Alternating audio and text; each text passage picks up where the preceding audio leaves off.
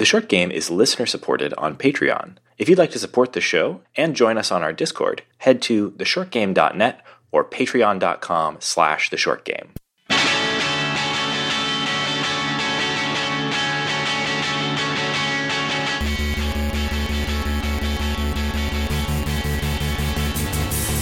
Welcome back to The Short Game. This is a show about short video games, games that respect your time. I'm Reagan Kelly, and I am joined this week by two excellent co-hosts. Laura Nash.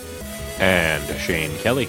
And this week we are talking about the Entropy Centre, which is a first-person puzzle game by Stubby Games. This is the first game from a indie developer headquartered in Burgess Hill, England, called Stubby Games, which is headed by Daniel Stubbington. And by headed by, you mean is entirely Daniel Stubbington. Solo developer Daniel Stubbington. First of all, I don't know if Daniel Stubbington is his real name or if it's just a name he made up to sound extra British. It's the most British-sounding thing I've ever heard. Maybe he could be something like, I don't know, Percival Stubbington IV or something like that. Benedict Cumberbatch. Yes. Benedict I am prepared to not immediately discount him based on his last name. He does appear to have, after a cursory Google search, turns up multiple references to a live human being named Daniel Stubbington. All right, good for you, Mr. Stubbington. Yes. But yeah, I'm really shocked that this is a solo developer deal. I mean, no game on this scale is ever completely solo. I don't find any details about it. I wouldn't be surprised if he had other collaborators in terms of maybe, music or other stuff. Certainly he hired voice actors. But it seems to be essentially a solo developer, Daniel Stubbington. This is a really impressive first-person puzzle game. Does anybody want to sort of intro what this thing is all about? Yeah, absolutely. So I think it's very difficult to talk about games in this space without almost immediately mentioning Portal. But this is it is a first-person puzzle game that takes place in a series of test chambers, very much like Portal. So the comparison is very much worn on its sleeve. We're going to do that comparison here for the first few minutes, and then I'm going to get out a jar, and people are going to have to put a quarter in every time they say Portal after some point. You simply can't because, I have a lot to say about about comparisons with that particular genre and idea space. Like people's comparisons are a big part of the talk around this game. But to be specific on this one, in this game, it is that classic video game setup of, hey, you wake up in a weird place, don't know what's going on.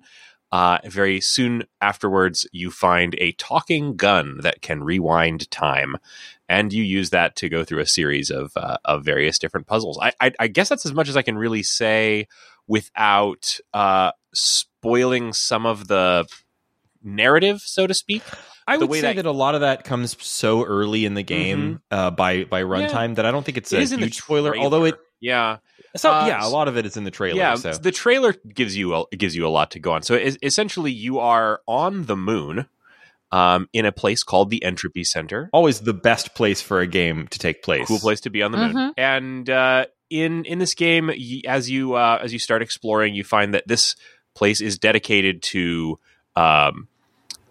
collecting entropy energy by you doing these puzzles, and it is using that as a way of safeguarding the human race by being prepared to rewind time with these time rewinding devices. The gun that you're holding, as I mentioned, a talking gun, has a very kind of funny helper personality. Like you've probably seen this kind of character. It's like GLaDOS, but nice. Easy comparison, but she's, I don't know.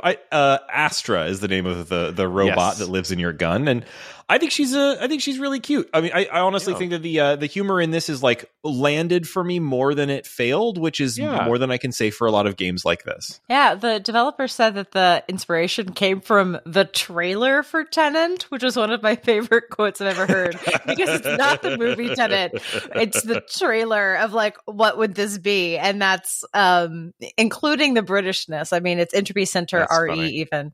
So I mean, Daniel Stubbington, I already know that this person is British from the opening, but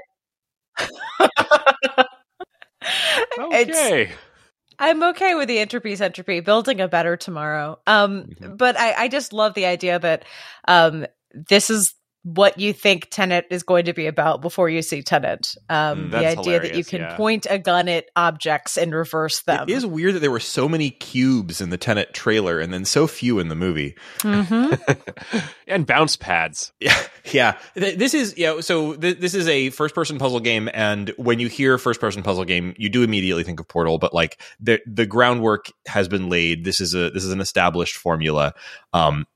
It's only the core mechanic, the gun, is the thing that this game does that is fairly original. And then the like puzzle elements, I think wisely are kept very simple, and familiar. So you are going through these test chambers, like Shane mentioned, very, very reminiscent of the structure of like a Portal game. And there's been lots of imitators since, and of which this is one.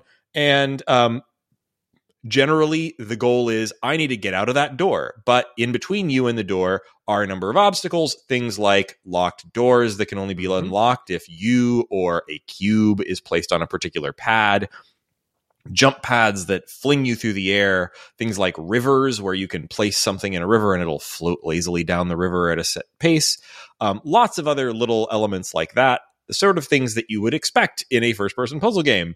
Walls that you can see through, but not shoot your gun through. Walls that you can see through and shoot your gun through. Walls that you can do neither. All that kind of stuff. Walls that reset time. Walls that you can't bring your brick through. Exactly, yeah. So all the kinds of stuff that you expect in this kind of game if you've ever played one before. And if you haven't, this is actually not a bad start for this genre. If you're not used to first-person puzzle games, I think it has a really good build in terms of difficulty.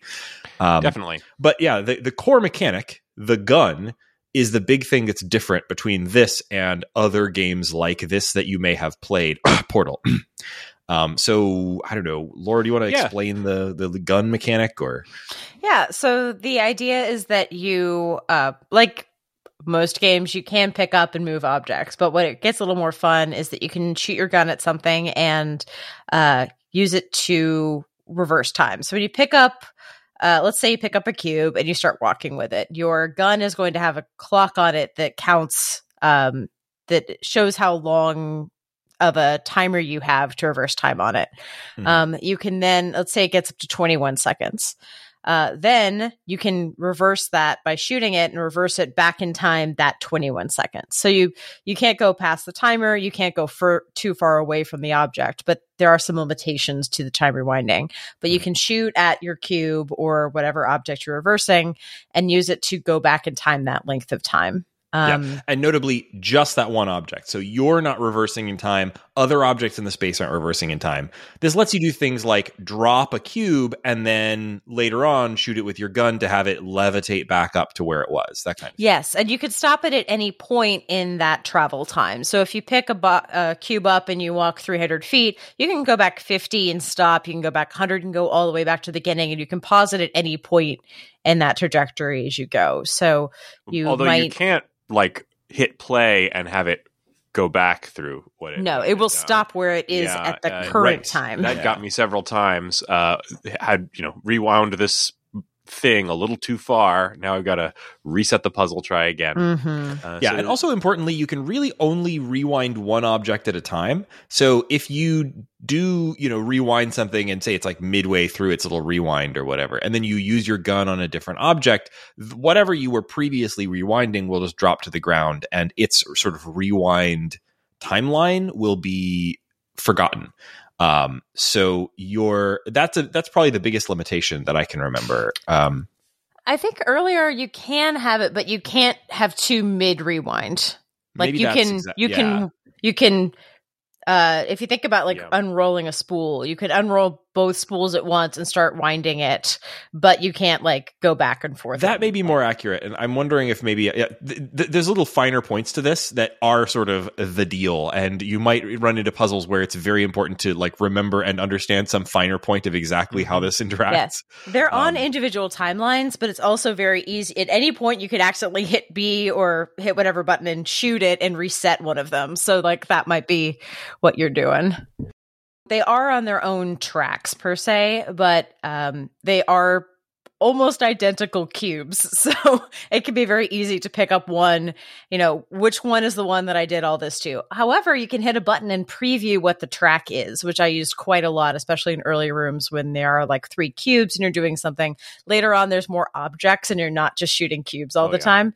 But towards the beginning, it's very much like a 3-card Monty problem. Yeah, it is kind of the nice. It's like very helpful the way that it shows those kind of trails. I almost think of it like the objects having a tail. Yeah, dotted line going back along the path that they have previously moved along, and you can rewind them and stop them at any point there. Yeah, and early on, because I was having such trouble remembering to drop cubes, I was picking up something and like walking in a circle on the platform so that I could have a while, like just to give myself time, because it doesn't time when you're standing still because it's designed to drop you at any point. But I was just so bad at missing the time that I started just walking in circles on the path, so I had more buffer time. Yeah, I actually did the same thing. It was kind of funny. It makes sense. The thing that I ended up doing, so many of these puzzles end up boiling down to, you're going to have to move a block or 2 blocks or, various objects in a set order onto a series of different pressure plates. So the order, you basically are putting the blocks onto the pressure plates in kind of reverse order. Well, sometimes my brain doesn't necessarily want to come up with exactly what that order is. So a nice hack is just put the blocks on every single pressure plate like 3 or 4 times, and you'll be able to just rewind to wherever you need it to go. So put it on really every plate. Make little circles on every plate, so you have a 3-second buffer. Like spin around 3 times. Next plate, spin around 3 times. That strategy only really worked for me for the first 3 hours, and after that, I was starting to run into stuff that got the timing is too tight. Yeah. There's timing issues, or just stuff that I didn't think of, Yep. Like the first puzzle that really stopped me was one that involved dropping a block from a platform and then having to catch it from a lower platform, basically. Yeah, I know exactly the one you mean. Yeah, and man, that had me stumped for a long time because you can't really snatch it out of thin air. You have to use you have to drop it and then use the rewind to levitate it back up to where you can grab it. And anyway, lots of that kind of thing started happening that was really quite difficult. Also, there are some moments in this that, I would definitely not say this game has combat, but there are bits where this game will try to break the pattern of just constantly throwing puzzle after puzzle at you by having things like little chase sequences or little times where you're being attacked by robots. There's a rail shooter in between the first 2 worlds, which I was not expecting. Get on this little platform and move, and the world's going to fall apart, and you have to shoot objects before you die. I was like, why is there a rail shooter in this game? Yeah, well, these great little set pieces. I really, really like. There's one where there's you're escaping from a flood of water that's coming up, and you it's quite a lengthy little sequence where you have to rewind time just right to get a falling pillar to become a bridge that you can cross, that kind of thing. Yeah, that's the one I would calling a rail shooter because you're moving. And then finally you escape from the rising tide of water, and Astra says something like, "Thank you for not getting me wet." That was very funny. I see you have survived. Yeah. But And then there's the Entropy Centre is populated by these little like very cutesy robots that are kind of like a cross between like mid-century modern furniture and an aibo, and they're just little smiley cubes with little antenna arms, I guess, and they can shoot.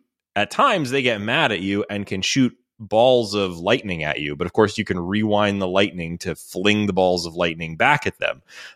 So even when it decides to do like very light combat, you're still doing it via rewind, which I thought was clever. Yeah. A thing I appreciated is the ability to get a lot of red herrings out of the way. So there are things you can rewind and they will just stay that way permanently, and you know they're not part of the puzzle.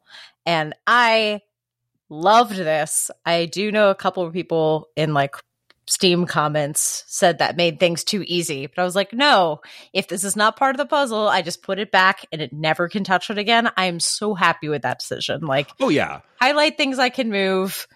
Don't let me point at things I can't touch. Like they said that the interactable objects shouldn't be highlighted, and that you should, like, everything should collapse after you point at it. And I was like, nope, those are quality of life improvements. Very and foolish, you're wrong. in my opinion. Yes, you're wrong. Yeah, no, like in a game like this, like these are spaces that are cluttered with stuff. We haven't talked too much yet about like the environments of the Entropy Centre, but like areas that are cluttered with stuff, things like CRT monitors sitting on like very officey desks, and Ding. like you know, gamer brain will sometimes pop up and say like, hey, you're spending all this time figuring out this puzzle because you only have one cube. But like that CRT monitor looks pretty heavy. You could probably put that on one of these pads. But no, like, because you can't pick it up because this is a puzzle game, and it's fine. It's perfectly fine. Yeah, I would say like that when you look at games that are kind of in this like micro genre, you know, of first person puzzle games, there are games that are completely carried by their core mechanic, right? That's kind of what they all want to be, is how Portal kind of had the whole thing completely, like you get the special magic gun, you're sold. You know, the critique of this genre is usually like, okay, you know, you get one gimmick and then you make maybe 4 to 6 hours of content for that gimmick, and like that's your game. But that's why there's been no Portal 3. It's been 10 years. People don't like to hear it. They don't like to hear the harsh truth, but the truth is that there can never be a Portal 3 because they're all out of puzzles. And I mean, so this kind of like game space is kind of limited, and it grows out of its limitations. Like you can't, you could have a game where like you have the time rewindy gun and you can use it on everything, but it's a very different game at that point. It's not really the same kind of like puzzle game. So you kind of have to have those limitations for it to work. That said, I did feel the disappointment of that. I you pick up that gun and you're immediately like, this, I saw in the trailer, I saw this do some pretty incredible stuff. And then you pick it up and you walk into the next room and there's one thing you can point it at and it glows orange. Like I totally get that is a, it's not. It's not a sandbox game. It's a puzzle game. Right. And but the world is very large, and I can see why you feel like it might be a sandbox game because the environment is so large and there are so many rooms. And it's so detailed. And the environment is so detailed and realistic. That's exactly it. And I can't read all the dossiers, and I wanted to pick them all up. Like, yeah. It's not like a white box or gray box like wireframe thing like some puzzle games like in this genre, like Cube, with a Q, which I did not like very much. Are they're trying to reduce this down to just shapes. And that's, for good reason. Puzzles often work best when you reduce all that clutter, and, people will be able to focus more on the specific puzzle being set to them. But God, that's boring, right? Like I really liked the elements of this where you do have those portal, or I even thought a lot of control like spaces where you're exploring these like bizarre mid-century office areas, and there are like slideshows about the time they rewound the earth to save the pandas, that kind of thing. And that's that kind of color, as well as just the color of like the talking gun and all of that stuff. Like you don't get that if you have a game that's reduced down to just like, can I fit like rectangular shapes into rectangular holes? Like having the flavor of this, having being a space with stuff in it, where you can tell a little bit of a story through I'm just about to use the phrase environmental storytelling. Like you can't do that if you are doing a puzzle game where you've reduced everything down to its component parts. So I think they really threaded the needle well here. And I am fine with only being able to interact with the orange glow stuff. You know? Right. I am, and I'm not. There's a lot of room for like how you interact with the environment in a first-person puzzle game. I think about games like Superliminal that we played, and in that game, like the environment is incredibly detailed and surreal, and like does try to tell you a story, you know, although it's a very surreal story, and is very intricately linked to the way that the game plays. And I think about games, you know, you talked about games that are more like a wireframe. I mean, think about things like Manifold Garden, which is like a first-person puzzle game as well. God, that game with gas. Yeah, you know, and that had again a very abstract thing where you were. That's true. You've made a liar out of me. I love that puzzles in an infinitely like complex geometric space. That kind of thing is really cool, and it really works. In this game, I felt like the gun had two things that it could do, right? One is rewind cubes, right? And the puzzles are all rewind cubes. And then the second thing that it could do was set piece action rewinds, right? So the cool thing is that this game does, I think, better than a lot of first person puzzle games, tell a story and kind of set a scene. Not, you know, I think the Portal games really put a ton of effort into that, but and people really enjoyed that aspect of them. But you know, most games in this genre don't tell a story. Yeah, most games in this genre don't tell a story. You know, you think about first person, you know, actiony puzzle games. You know, I even think about games like Super Hot and things like that. They're not typically very story rich. This game tries to give you these kind of big set piece things that you feel like you're a part of. But it does feel very separate from the puzzle solving with, you know, sometimes there's the occasional exception of like, well, you need to rewind, a platform that you're going to be jumping onto to get out of the room. But mostly the game is a game about moving blocks around. And so it does kind of feel a little disconnected in that way for me. I think the story is mostly in the progress bar, oddly enough. Like the idea that after each time you finish it, you're getting a little bit more entropy, like you're getting a little bit more of the world. It's the idea is that you're building towards something, but you don't know what. And I think that's an interesting tweak on other games that are just like, great, you did the next level. Like this is like, oh, there's a counter. Like, what is this counter building toward? Why am I building entropy energy? What am I 6%, 10%, 12% towards? So I think it's like an interesting balance that's the intrigue is the progress bar. I'm pretty sure it's in the trailer.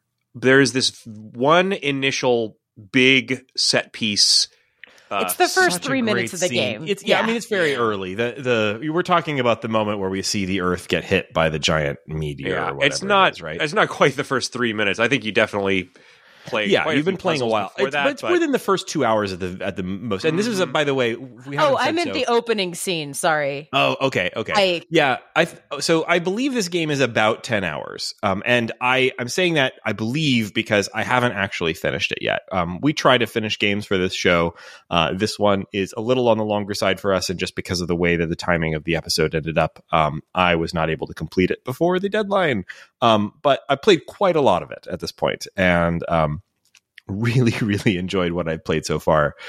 So if there's any big reveals in the last 10 minutes, and it wouldn't surprise me if they did something fun with that, cool. I'm looking forward to that. But you won't get spoiled by me because I don't know it yet. But the set pieces at the beginning, incredible. Like you've figured out the entropy rewinding mechanic, and then we see by the beginning. You mean, just for clarification, we were talking about two different things. I was talking about the cutscene at the beginning. Reagan is talking about revisiting this several hours into the game. Yes. Yes. Sorry. Okay. Remind me about the cutscene at the beginning, because it's been a little long enough that I'm not sure I remember what you're talking about. At the beginning, you were walking along a path, and you see these odd floating, like office rooms floating in space, right. And ahead of you is the Earth, and then you see the Earth get hit and a huge explosion, and then you wake up in a room in the Entropy Center. Right. With no memory of how you got there. The initial scene has a sort of like surreal quality to it. So I kind of it is interpreted. It could be a dream. It could be reality. It is unclear. Yeah, but there's a very dramatic moment about, I don't know, maybe an hour and a half or so into the game, where you step out into an area where you clearly see, oh yeah, we actually are on the moon, and you're looking out at the Earth, and you see it get absolutely creamed. And the thing that's implied really heavily early on, like to the point where, like, I think it treats it as a little bit of a reveal, but it's been implied so heavily that it's not, is that the idea that, like, that we have rewound this specific event so many times that is why the Entropy Center is in absolute ruins. Like, there'll be, voiceover from the robot voice announcer that's like, we have rewound 99999. Like, there's been a buffer overrun on the number of times they've had to try to correct this absolute devastation of the Earth by a giant meteor. And that's a fun idea. Like, it's obviously got like a climate change angle, because we all think about that a lot right now, and they specifically hammer on that sometimes. Like, they rewound 5 years to save the pandas, that kind of thing. But like, this idea of like rewinding the Earth to stop a giant meteor, but like, you can't. The meteor's too big and too fast. Like, that's a really fun idea. And I think we've all been in a video game where, like, we saved and it was too late. Your game save was a little bit too close to the end. But it's also pretty lighthearted. Like, I know it is a game about the doomed Earth and the failure of humanity to save it. A very poignant theme at the moment. But there we are, and but it's still a comedy, basically, and and not just because Astra's cute and chipper. There's a kind of just general dry humor to the whole thing. I didn't know that this. Actually, I should have guessed. Why did I not? I was about to say I didn't know that this game was British, and then I'm like, wait, the title. I should have known from the very beginning. But it does have a certain Britishiness to the humor of it that's very dry, and I think it works really well. So did y'all see Don't Look Up? No. In fact, I wanted to. I specifically chose not to see Don't Look Up because I was worried it would be too nihilistic for me. It's a real. I found myself liking it in spite of the movie. I heard people loved it or people hated it, so I'm glad to hear someone who does a middle ground opinion. Yeah, I both loved and hated it. So yes, I'll take my stand there in the middle. This game kind of reminded me of that. Anytime you were seeing like someone's old PowerPoint left up or something about the various ways they have rewound the end of the world. We're all just trying to push it back one more minute. Mm-hmm. Relatable content. Oh God.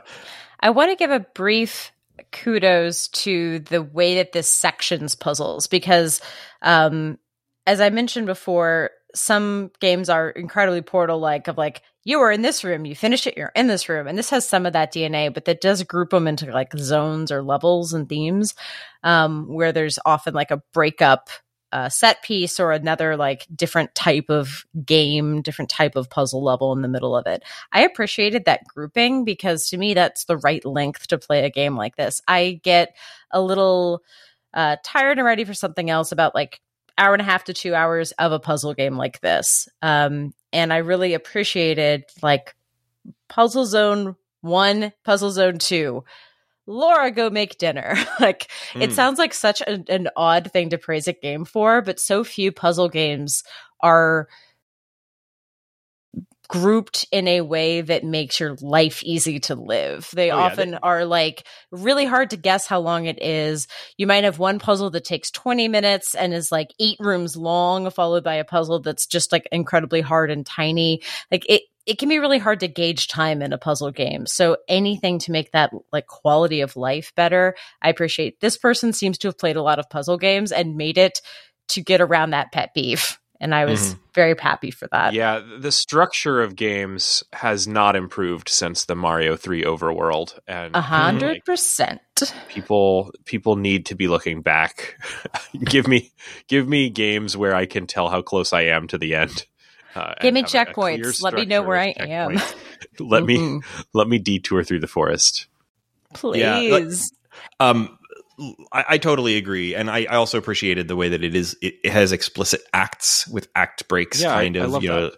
It has an act, and then usually at the beginning or end of an act there'll be a little like sometimes there's these big set pieces, but also sometimes there's just little minor stuff like I'm thinking of the moment on the elevator where it's faded in from the previous act, and you see she's been riding a lengthy one of those like sideways what do you call those the elevators that go on like a slant funicular.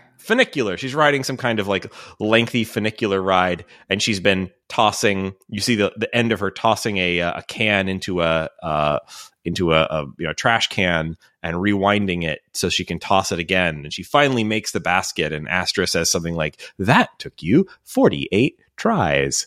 And there's a very small moment, but like those little moments did a great job of like say, okay, yes, this is the beginning of a new act. I liked that quite a lot. So yeah, very well paced, I thought, and pretty decent interspersing of the like narrative and humorous content in between the puzzles. Yeah, so much of a puzzle game is a tutorial that is fun to play. Like that's what puzzle games are in many ways. Basically. And so like breaks where you can take go get a sandwich and come back, and you're not like worried about that like losing that expertise. I want every puzzle game to do this, and it doesn't happen enough. Yeah, it's well done here. I was also gonna also briefly call out how I think this game has really, really good performance for what it is. It's a very attractive game. I think I don't think it's like it's not like ultra next gen HDR, RTX, whatever, but it's really nice looking, like beautiful environments with lots of little detailed objects and stuff.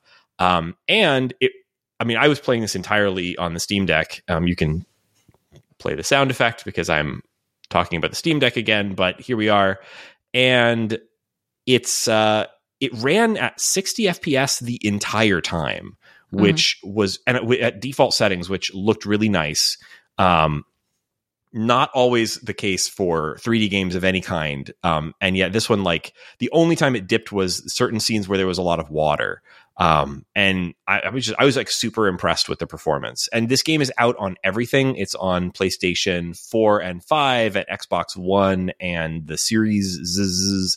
And I think it would probably run just fine on any of those. If it ran as well as it did for me on the Steam Deck, it'll probably run just fine on whatever your chosen game device of choice is. Played beautifully on Xbox S for me. Nice. Yeah. So I was really, really impressed with it from that angle too. So yeah, it's on Steam. I mentioned, what is the price of this game? $25. $25, a respectable indie price. And honestly, $25 for this that's a great, honestly, this is a really, really polished game. I just think it's really, really cool. Any last thoughts on the Entropy Centre? One tiny one. The dev has said that he's working on DLC, or not even DLC, just more content, like more stuff for it. So I think the world is something that if you like it, there's got to be more of it, probably. Yeah, it hardly needs it. It feels like quite a package, but like, yeah, that's great. Sure, throw me more puzzles or whatever. So you can find this game on all the platforms I just mentioned at $25, presumably. And I would say about 10 hours or maybe a little less, depending on what kind of dunce you are. Do we have time for some What's Making Us Happy this week? Yeah. So, Shane, what's making you happy this week? The thing making me happy this week is a game that my whole family has kind of been getting into and playing. A little bit of a throwback, I guess. This one's from 2018. The game's called Love You to Bits. Have either of you guys ever seen or heard this one before? I feel like we've talked about it on the show, haven't we? I don't know if we have or not. I certainly hadn't. Julia found it because she was looking for something to play with Ty, and it's on Apple Arcade. It's in the App Store. It's on Google, and it is a point and click adventure. But so basically, it's it's this story of a little tiny kind of human explorer who's on a spaceship with his robot girlfriend, and they get blown up by a villain, and his robot girlfriend, all of her little robot parts are blasted onto different planets. Yes, I've played this on. Yes, on this is from the Tiny Thief people. Yeah, that's right. I played this years ago. Yes, you played this. Yes, well, I'm playing it just now, and I'm so happy it's still around. Yeah, it's great. I'm going to be looking at all their other games. This is the Alike is the studio, and they've done several other games. There's Love You to Bits, Bring You Home, All of You. They all seem like they have a little bit of the same DNA. Something called Very Little Nightmares. By the way, I've had Little Nightmares on my Steam account. I downloaded it just to check it out on the Steam Deck. I'm back into that game as well. Very Little Nightmares is like Little Nightmares for kids, which is kind of weird, but okay. Anyway, Love You to Bits. The thing that I really like about it is it has all the DNA of a point and click adventure game, but instead of having your character explore like your screen to screen and going around and collecting all the keys or whatever, every single bit of this is one screen, and it's like a bunch of little one screen point and click adventure games, and so it's simple enough that like anybody can really engage with it.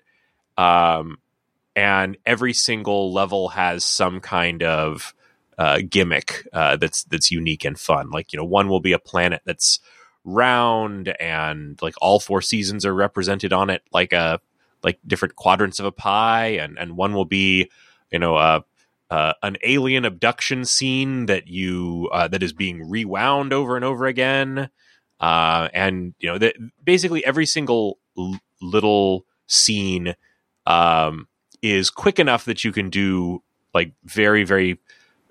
You can play it in maybe a couple of minutes, but they're fun and obscure enough that the puzzles were always like pretty satisfying, and it was a big hit with the 5-year-old set for the Kelly household. So I got to recommend this one. I don't, if we have talked about it on the show, I'm kind of surprised. I wonder when that was, but great game. I think I'm misremembering. I think I played it thinking that I might suggest it for the show, and I didn't finish it, but I played a good chunk of it on iOS like years ago, thinking like, hey, this might be for the show. And I don't think I ever did actually end up bringing it up. So I'm glad you did.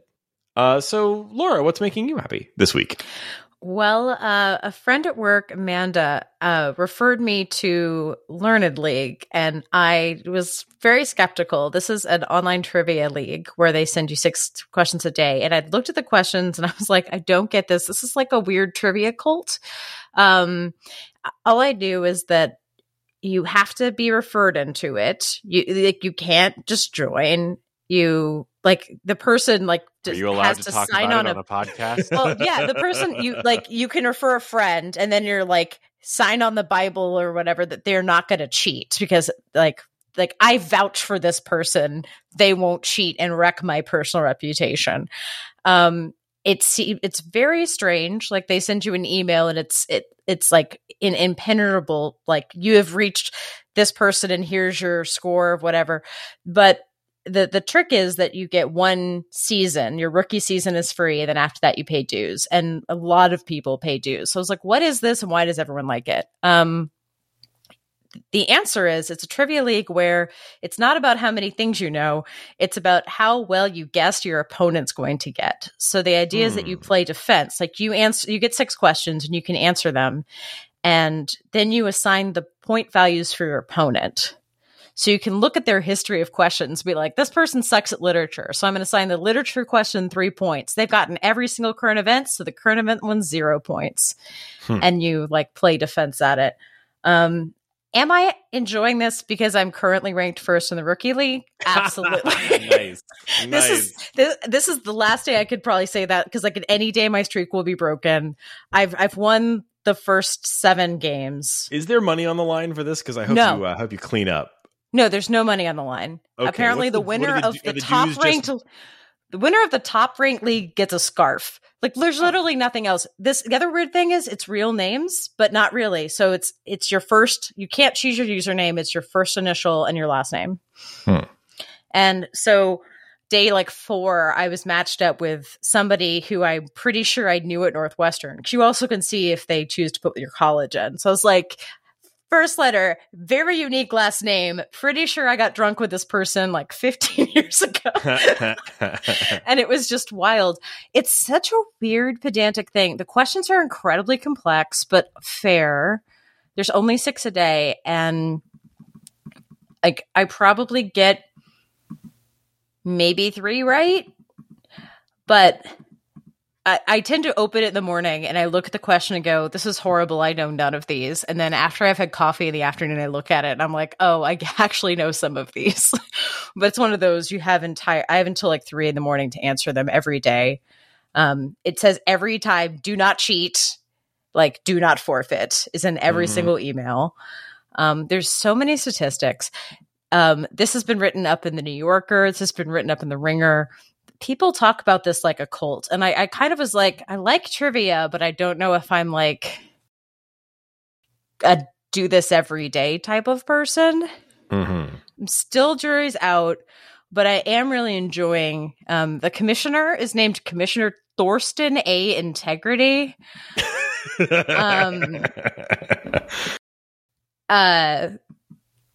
Yeah, it's incredibly low tech. The stats page are like baseball or baseball level. Like other people who have categories are like K Jennings, D Benioff, like a bunch of like entertainment people are in here because it's real names. And so I'm still in the rookie league. That's the only reason why I'm on top. But this is so strange. I feel like I've been invited to a club that I'm doing well at and don't know if I want to commit. But I don't know. Like, is this going to be the thing I end up doing for the rest of my life? I have no idea. Well, good luck. You'll get that scarf someday, Laura. The defense thing is actually, I think, what I'm better at, because I'm not better at answering the questions than everyone in the rookie league, but I seem to be way better at guessing what people are going to get right than others. My defense is incredibly high. Again, because they have statistics, I have apparently given up for every my opponents tend to get 0.892 of every point, like of every possible point. So I apparently underscore them every single time so far.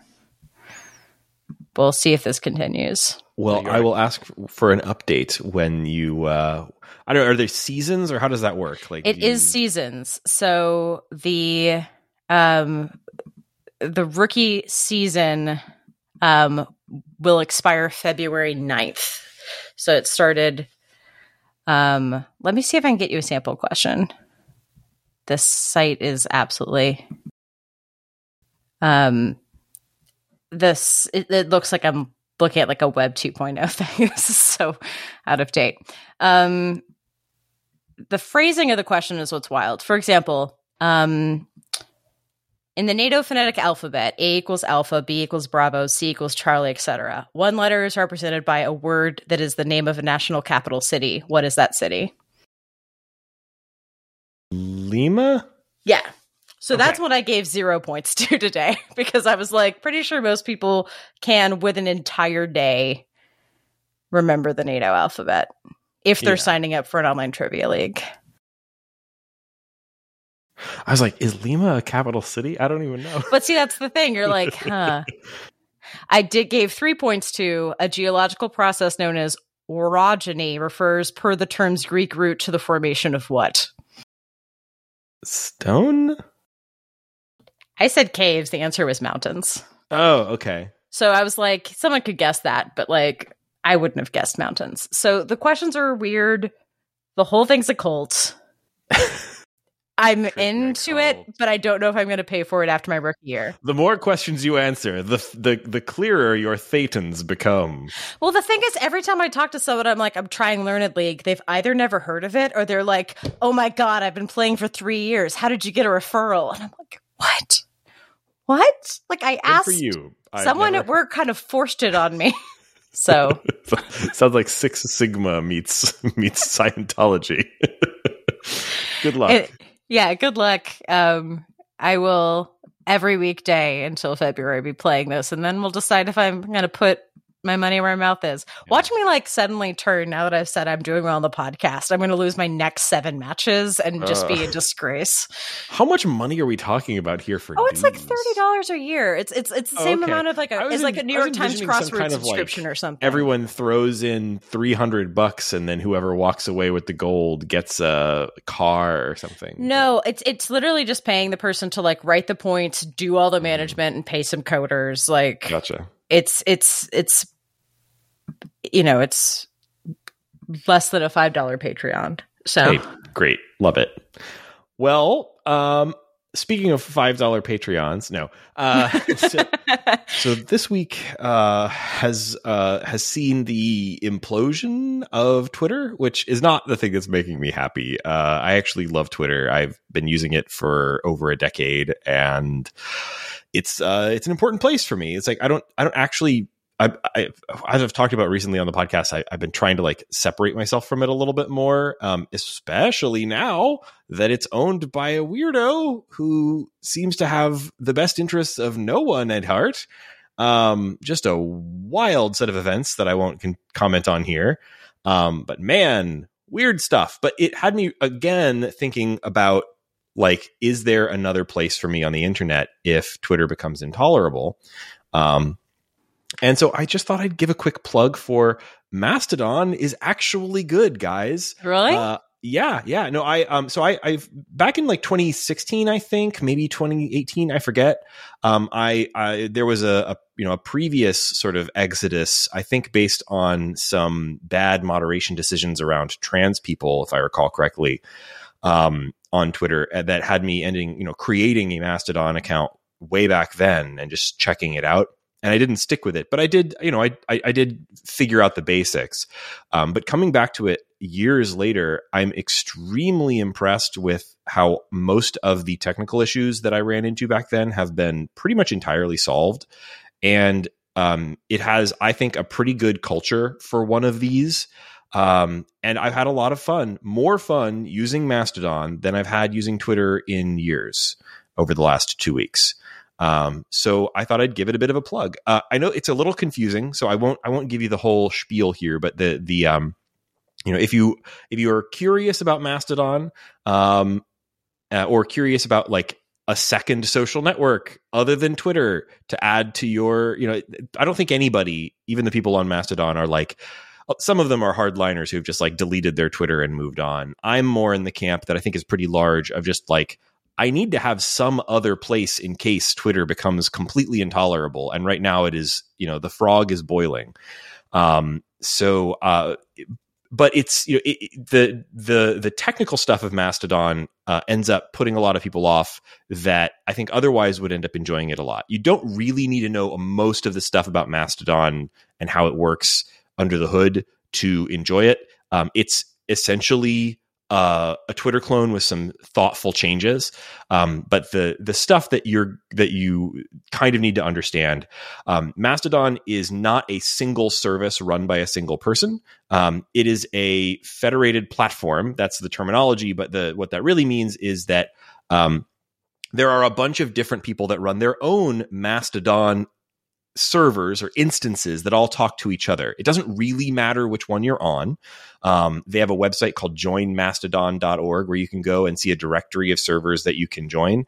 The main thing that you're deciding when you decide to join a particular Mastodon server, it doesn't mean that you can't talk to just anybody.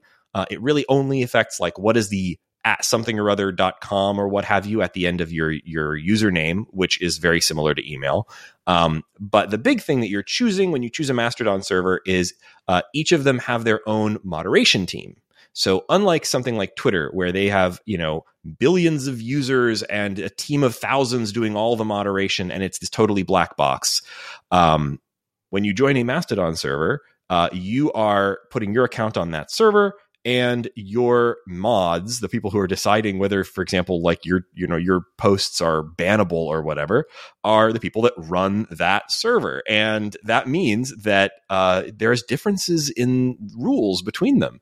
And that's actually good, I think, because like, let's say that you, if you're, it's something like Twitter, like you don't get to choose what the policies are. You on Mastodon, you can. Now, let's say that you choose a server where the policies are racism is good, actually. Well, then other servers have the option to either ban you individually or ban your entire server. So there's a sort of a community consensus angle where, in general, they tend to have similar community standards, and the ones that don't mostly only connect with like-minded servers. So you're not, not only do you not have to block individual bozos, like, a Nazi joins Twitter, he has access to every single other person on Twitter.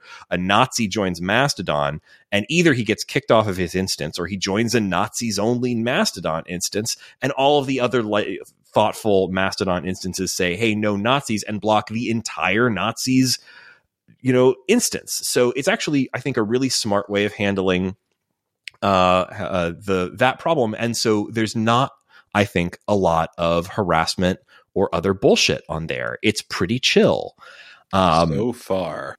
Yeah, well, so far. But hey, all these things have a life cycle, and I think they have pretty good ideas in place to address that stuff.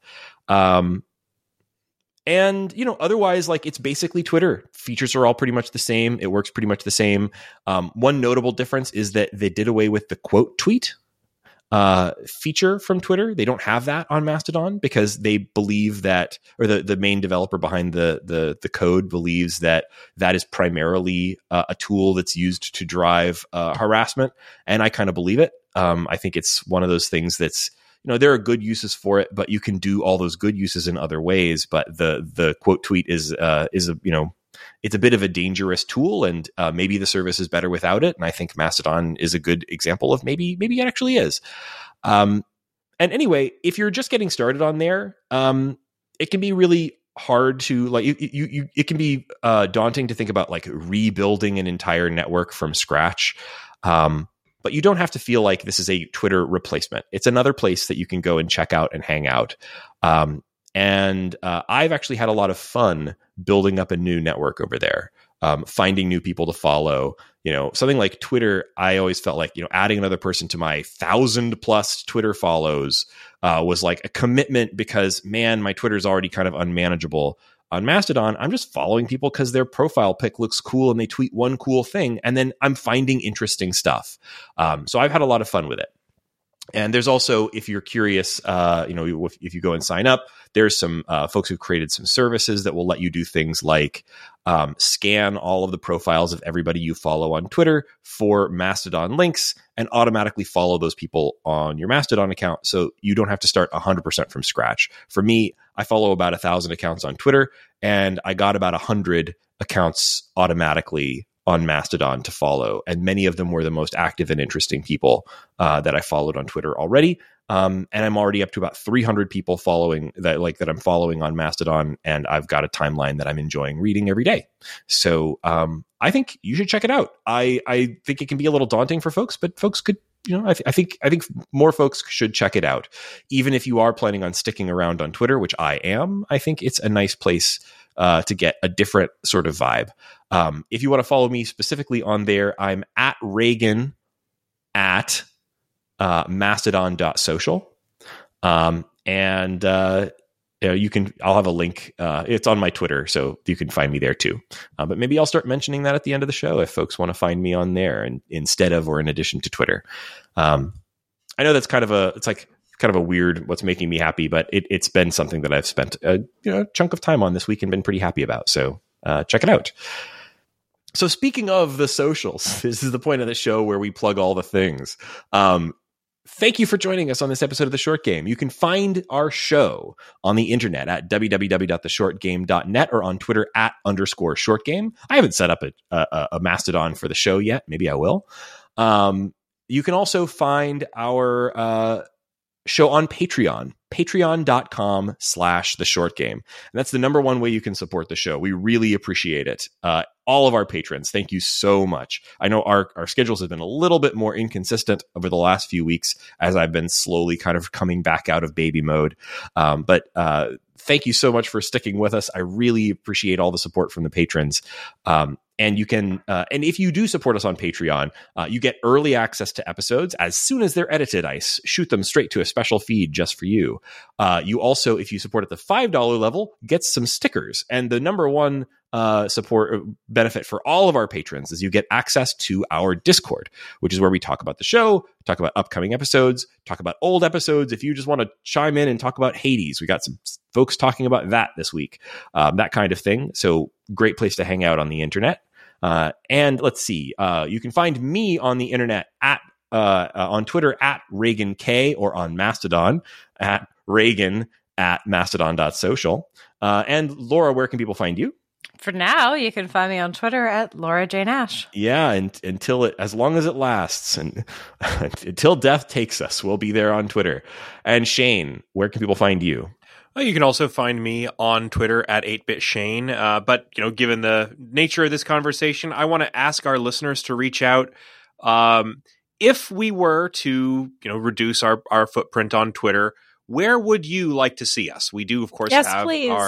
our we do have our Discord. That's members only. But if you're a listener and not a member, or if you're a listener and you're active on other social media, I am curious. Should this show have a TikTok? Should this show have a subreddit? Should this show have a forum of some kind? I don't know. What are you doing? What do you like? Where are you guys on the internet? I'm on Instagram, but it's mostly pictures of rich people's houses I've been to on vacation. So, that's not actually short game related. That's very specific. Yeah, I have some photos of my child on Instagram, but that doesn't necessarily mean that that's where I am socializing about video games. So yeah, 100%. We could start. The show technically has an Instagram, although I think I've never posted to it. It's just some land grab. So yeah, Twitter is always like the social network you set up when you want to tweet about a thing specifically and nothing else. That's the thing about other social networks is they kind of imagine that you're bringing your whole life to them, and Twitter was always like single serving, baby. This is where you can drop links and people can decide to look at your links, and there's no other real good alternative. Mastodon is the closest thing I've found, but it's got this. I think it does have a bit of a roof on its popularity. What is Reagan, is there a Mastodon for me to yell about game shows from non-US countries that no one on the show cares about? Look, I guarantee you that a couple other things about Mastodon, people really, really use the hashtags over there because the search system basically sucks, mostly by design, but the hashtag system works well. So people use a lot of hashtags there. I bet if you went over there and you started dropping Taskmaster hashtags and stuff, Taskmaster, Genius, Belgian Mole. Yeah, I bet you'd find a ton of people. Yeah. So anyway, thank you, listeners, once again for joining us on this episode of The Short Game. If you have a response for Shane about where you think this show should be social, we'd love to hear it. And see you next week. Bye.